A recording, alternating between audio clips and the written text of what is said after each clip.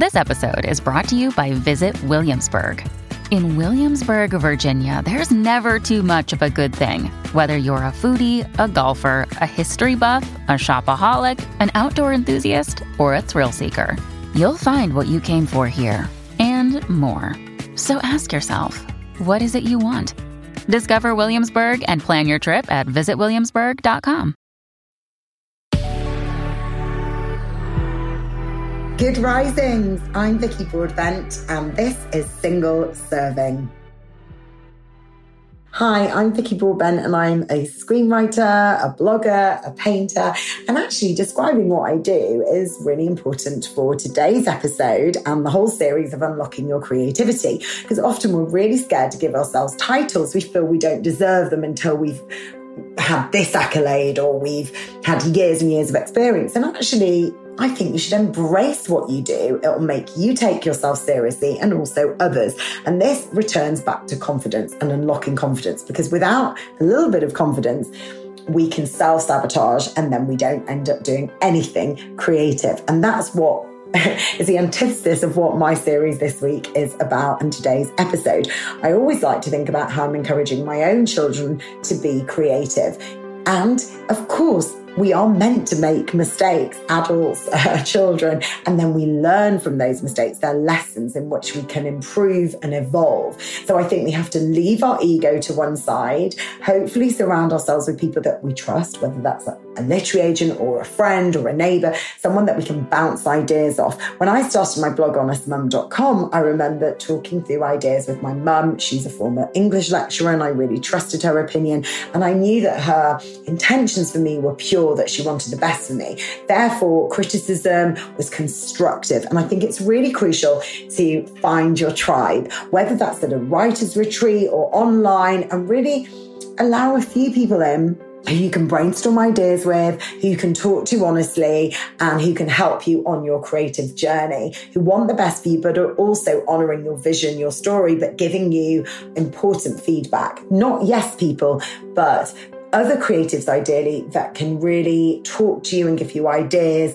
and help you to feel more confident. The only way to grow in confidence is to do as much as possible. And that doesn't mean burning yourself out in any way. It just means committing to a schedule, the 15 minutes a day that I talked about previously, the morning pages that we talked about, which could very well turn into money if you commit to your craft. I think that we have to commit to learning and not feel that we need to have reached a certain objective by a certain age or a certain goal, just to commit to the craft of learning. And that's very, very important, whether that's taking online courses, whether that's returning to books that you had at university or online resources, and just committing to your craft, but also enjoying yourself. That's very important. Now, if you have people around you that you trust and that you listen to, this will help if the negative voices come in, which inevitably they can if you're working online, whether that's trolls or people who are just leaving comments that might hurt you.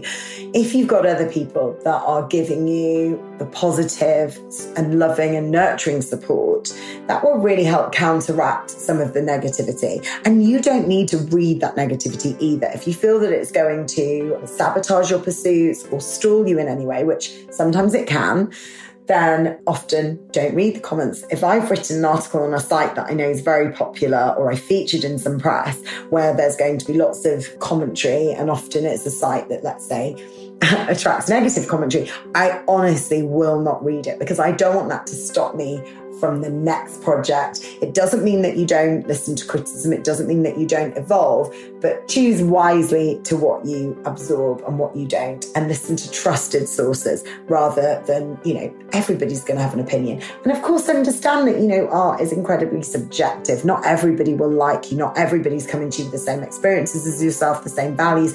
And that's good. That's what makes life exciting.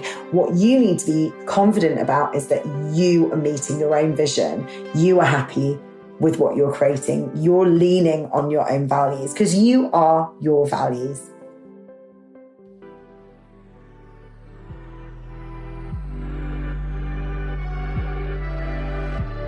Thank you so much for joining me this week on Good Risings. I'm Vicki Broadbent, the author of The Working Mum. You can also find me at Honest Mum on Instagram or check out my blog, honestmum.com. I've got a free webinar to help you become a digital entrepreneur, which is at www.courses.honestmum.com. My motto is start believing in yourself and everything will fall into place. Good Risings is presented by Cavalry Audio. Ohio, ready for some quick mental health facts? Let's go. Nearly 2 million Ohioans live with a mental health condition. In the U.S., more than 50% of people will be diagnosed with a mental illness in their lifetime. Depression is a leading cause of disability worldwide. So why are some of us still stigmatizing people living with a mental health condition when we know all of this? Let's listen to the facts and beat the stigma. Ohio, challenge what you know about mental health at beatthestigma.org.